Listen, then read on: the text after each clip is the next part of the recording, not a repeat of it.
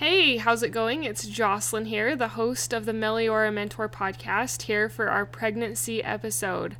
I wanted to share some things about gestational diabetes. So last week I did a kind of informational podcast episode on gestational diabetes, but I've taken some time to interview 3 women that I know that have had to deal with gestational diabetes, and I'm going to bring you those interviews to help give you insight on what it might be like, how it is to go through it, what you can do to help, what doesn't help, and get some feedback from real people who have had to go through this. I have not had to go through this, but they have, and they give some very valuable insight. So thank you for joining us for today's first interview on gestational diabetes. Hi, I'm Jocelyn, the host of the Meliora Mentor podcast. Meliora means better in Latin. I encourage better thoughts for a better you and a better life through taking small steps in thought and action. I help pregnant women and mothers to find positivity in their season of life through changing their thoughts to work for them and not against them. I help mothers find the small, doable steps without making drastic changes to their everyday life, and I can help you. Thanks for joining. Hi, I'm Jocelyn here today to give you a little bit more light on gestational diabetes. And with me, I actually have one of my past roommates. Her name is Jacqueline. Jacqueline, do you want to tell us a little bit about yourself? Yeah, so I have been married for almost 8 years now. I have 3 kids. My son is 6, and I have 2 girls who are 4 and 1. And we live in Washington State, and my husband is a farmer. Awesome. Thanks for coming on here. So like I mentioned, we're talking about gestational diabetes. Will you tell us a little bit of your story with gestational diabetes? Yeah, so I didn't get gestational diabetes till my second pregnancy. So my son is the oldest, and his pregnancy was fine. I ended up being induced with him. But other than that, everything was pretty much textbook, nothing too crazy. And then we had a miscarriage, and then I got pregnant with my daughter, and everything was pretty okay. I mean, you get kind of nervous after miscarriages and things. And then I got tested for gestational diabetes. I didn't think anything would happen. I didn't have like the quote unquote markers. I wasn't overweight, anything like that. So when they told me I failed my 1 hour, I was like, what? How did this even happen? So they sent me to do a 3-hour test, which was not the funnest, especially when you're pregnant. You have to go fasting, and then they'll draw your blood fasting. And then you have to drink the drink, which is like twice the amount as the first 1 hour test. The concentration is like twice as much. Oh, so even gross, more gross. And then you have to sit and wait, and then they'll draw you after 1 hour, and then you have to sit and wait again, and then after 2 hours, and then you have to wait again, and you have to do it after 3 hours. And then that comes back, and she told me that I had failed it. And I was like, what? This doesn't make any sense to me. So then she said, well, what we do is we send you to like a class to teach you about gestational diabetes and how to manage it and how to use the glucose monitors and all that kind of stuff. And so I was like, oh, okay. And the nurse was really sweet at the class. There was a few other women that were there, and she just went over like it wasn't anything that we did. It's more of like a placenta issue. So for some reason, your placenta doesn't regulate the sugars and stuff as it's supposed to. And it doesn't matter if you're overweight or thin. It doesn't matter. It can happen to anyone. There's no like real predisposition as to having it or getting it. And I knew one lady that was in our group. She was really mad that she had it because she's like, I eat really healthy. We don't eat junk food at all. Like all this stuff. She was going on about it. And the lady was like, it doesn't matter. It's just the way your placenta develops during pregnancy. So she was like, okay, fine. And so for me, she told us you have to draw your blood when you first wake up in the morning. So when you're fasting in the morning, so no water or anything, you're supposed to do it first thing in the morning.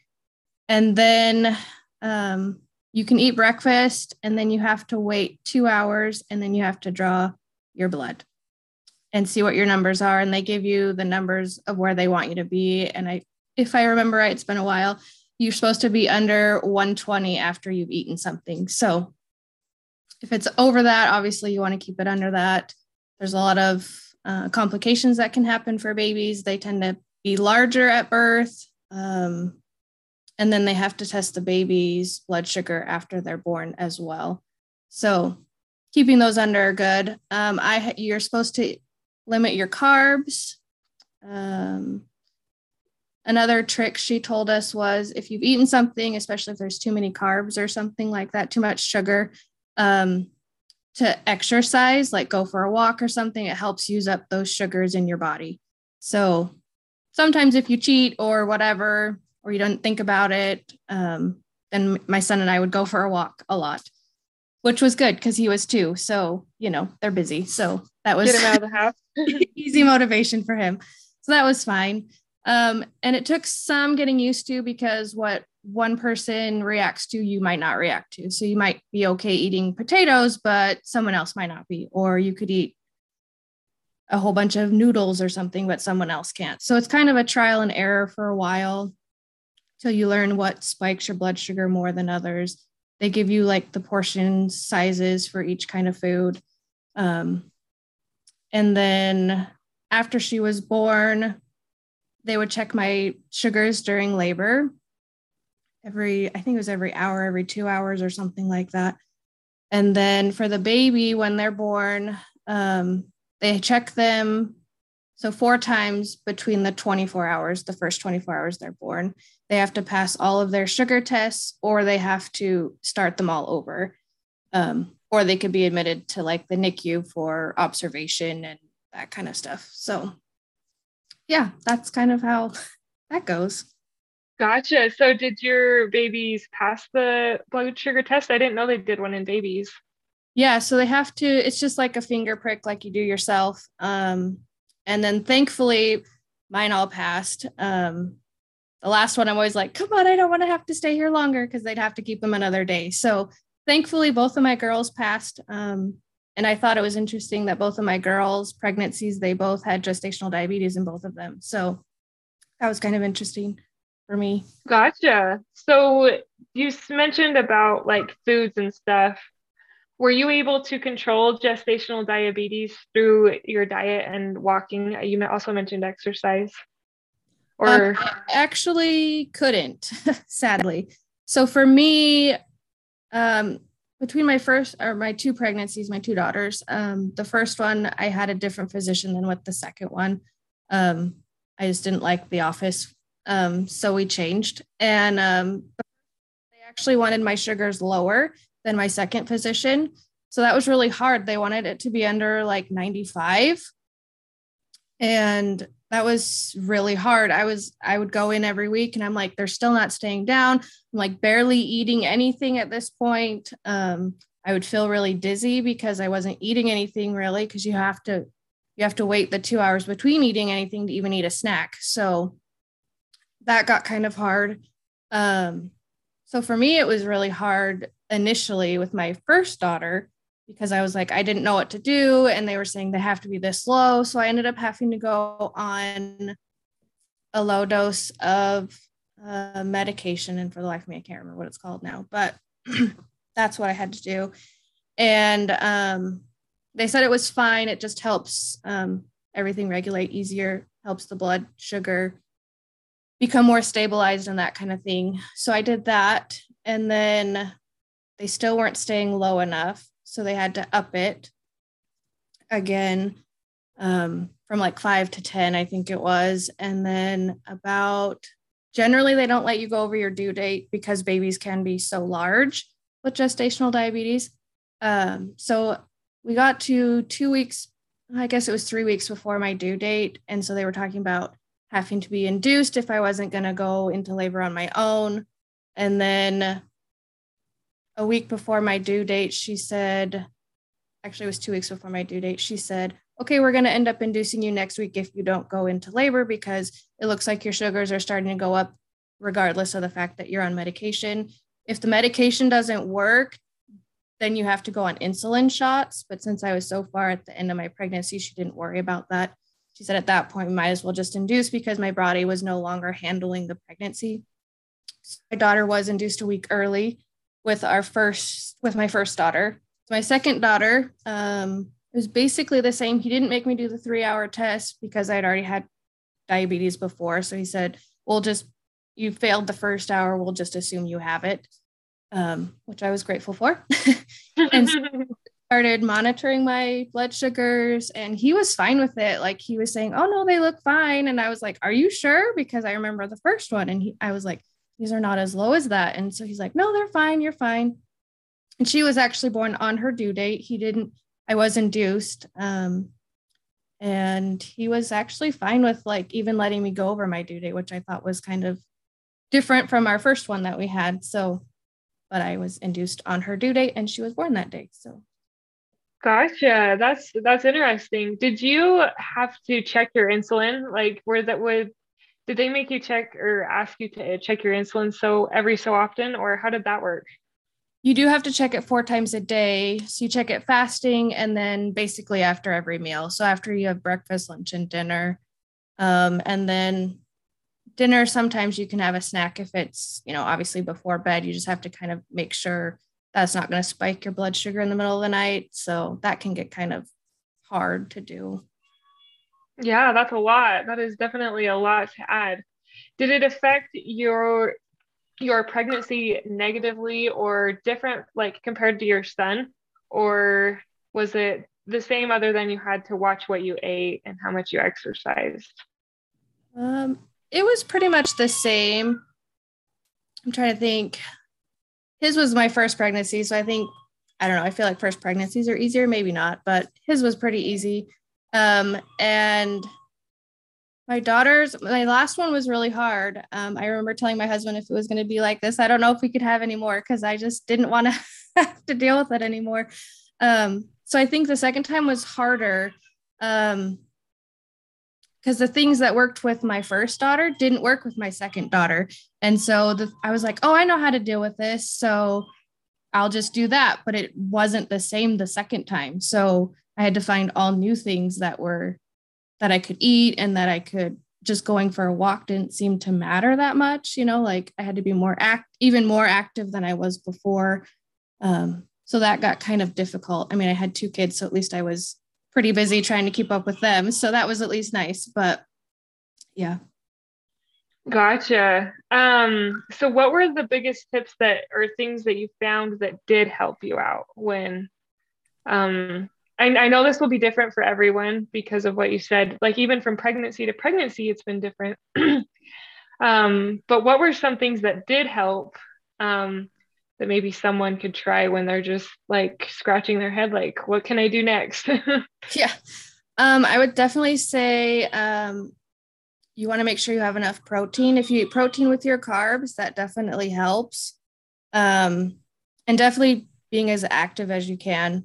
I know it's hard in pregnancy and sometimes we don't want to be, but definitely being as active as you can be.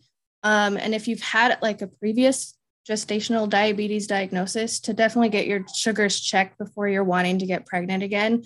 It does increase your risk of developing diabetes later on in life. So definitely check those things before, so you know what your baseline is. And even if you're wanting to get pregnant anyways, I feel like it's a good idea to get blood work done, just so you kind of know what your normal is before you have all those lovely changes that happen in pregnancy. And it's good for your doctor too, so they know what your regular baseline is. Gotcha. Yeah, I never thought about that. That's really good insight. I had a question. Did gestational diabetes, did you have big babies? Actually, no. My son was actually the biggest out of all of them. Yeah, so it was kind of funny. He ended up being 10 days late, and he was 7'14". My first daughter was, let's see if I can remember, 7'4", and then my second daughter was 7'8". So They were all right around the same amount of weight, actually. Oh, that's cool. Yeah, because that was the main thing I remember hearing about gestational diabetes is that it can bring big babies, and that's cool that yours weren't that way. You had normal sized Yeah. babies. Yeah. So were there things that made it worse, that made your gestational diabetes worse, or that you found like, I probably shouldn't do that, or yeah, any insight there? Um, Mostly you just have to, it was trying not to give in to some of your cravings. For my girls, I wanted everything sweet. And I don't know if it was because they were girls or if it was because I had diabetes. That was the hardest thing for me. I'm not generally a sweet person. And so wanting that was so much harder because obviously that's going to make your sugars spike and you can't have that. So it was really hard for me. I'm not going to lie. Sometimes I did cheat because I was like, I just want it so bad. And it is really hard. So definitely trying to give yourself the grace to know that it's okay. You're not going to screw up your baby if you cheat once or twice. It's going to be fine. Just know that, okay, well, I did that. So maybe I should be more active for a little while to try to counteract what I just did. It is a lot of stress, I think, on your mind to try to be like, I need to be really good and I need to do this. And I don't know. I feel like giving yourself grace. It's a hard situation. It can be very stressful, especially if you have other kids in your house, because lots of times what you can eat, either they don't want to, or you don't want to limit what they're eating too, just because you need to. And so that can be really stressful. Yeah, that's valuable insight because I know when I'm pregnant, I'm just like, I'm ravenous and I want everything. And I'm kind of like you. I want the Yeah. sweet foods or the carbs and pastas. So that I can imagine would be so hard. So, so hard. I appreciate that insight though, that it's not the end all if you have a treat. Like you can exercise to combat it and just keep moving forward and doing the best you can. That's all we can Yeah. really do. Um, yeah, I think that's a lot of my questions. Do you have any insight or helpful tips for moms that might be going through gestational diabetes that you'd like to share or pass on before we close up? I think what I would have probably liked to know is that it's not your fault. It's not something that you caused. It's just basically a roll of the dice, is what the nurse had told me. And I just kind of took that to heart, saying it wasn't my fault. I might not have had their typical standards of what people end up looking like for gestational diabetes. I know when I went to get induced with my daughters, the doctor was like, "You don't look like someone who would have diabetes." And I was like, "Well, I do. Like, I don't know, I'm like, I don't know what to do about that." So I think just taking a breather, cry it out if you need to. I mean, it's stressful. It's one more thing you have to think about. And you think about having your baby and what could possibly happen. But I think just letting out the stress, however it is that you need to let it out, and then moving on and dealing with what you have to do. Know that it's only like, I think 20, what is it? 15 weeks of your pregnancy. Seems like a long time, I know, but really anybody can do anything for that long, I think. So just know that there is an end in sight. And usually it does rectify itself after you deliver the baby. Your sugars can go right back to normal. So know that there is an end in sight. It's not going to last forever. And then you'll have a cute little baby at the end. Yeah, yay. Thank you so much. I love that. I love your insights that you can do this. And also that's a valuable one for me too. Like it is temporary. Was your gestational diabetes didn't continue after pregnancy, did it? No, so it can take up to 6 weeks to correct itself. But they did check it in the hospital and mine were fine. And then usually I think at your 6 weeks, they'll double check just to make sure that it's, under control and that kind of thing. Gotcha. Yeah, well, good. I'm glad it went away and it does that there's uh, an end in sight and this is just temporary. So you got this, mamas, and thanks, Jacqueline, for sharing some insight on gestational diabetes with us. Yep, you're welcome. Okay, talk to you later. Okay, bye.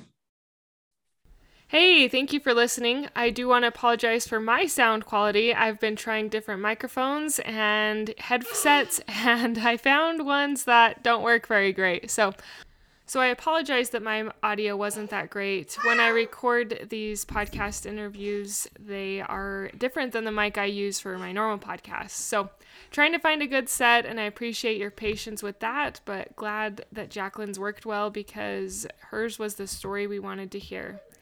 Thank you for implementing these tools into your life, for doing the hard things, for growing these babies, and for being patient and having to deal with something like gestational diabetes. Until next time. Thank you for being a part of the Meliora Mentor podcast, for listening, for sharing, and for most of all, applying these tools into your own life to improve your own happiness so that you can find your own better thoughts for a better you and a better life through taking small steps in thought or action to reach your goal. If you are one of those individuals who have an inner desire but are having a difficult time making progress in your goals, I can help you find the small, doable steps without drastic changes to your everyday life. Reach out, let's connect, and let's see you move forward. My name is Jocelyn, and I thank you for listening. Until next time.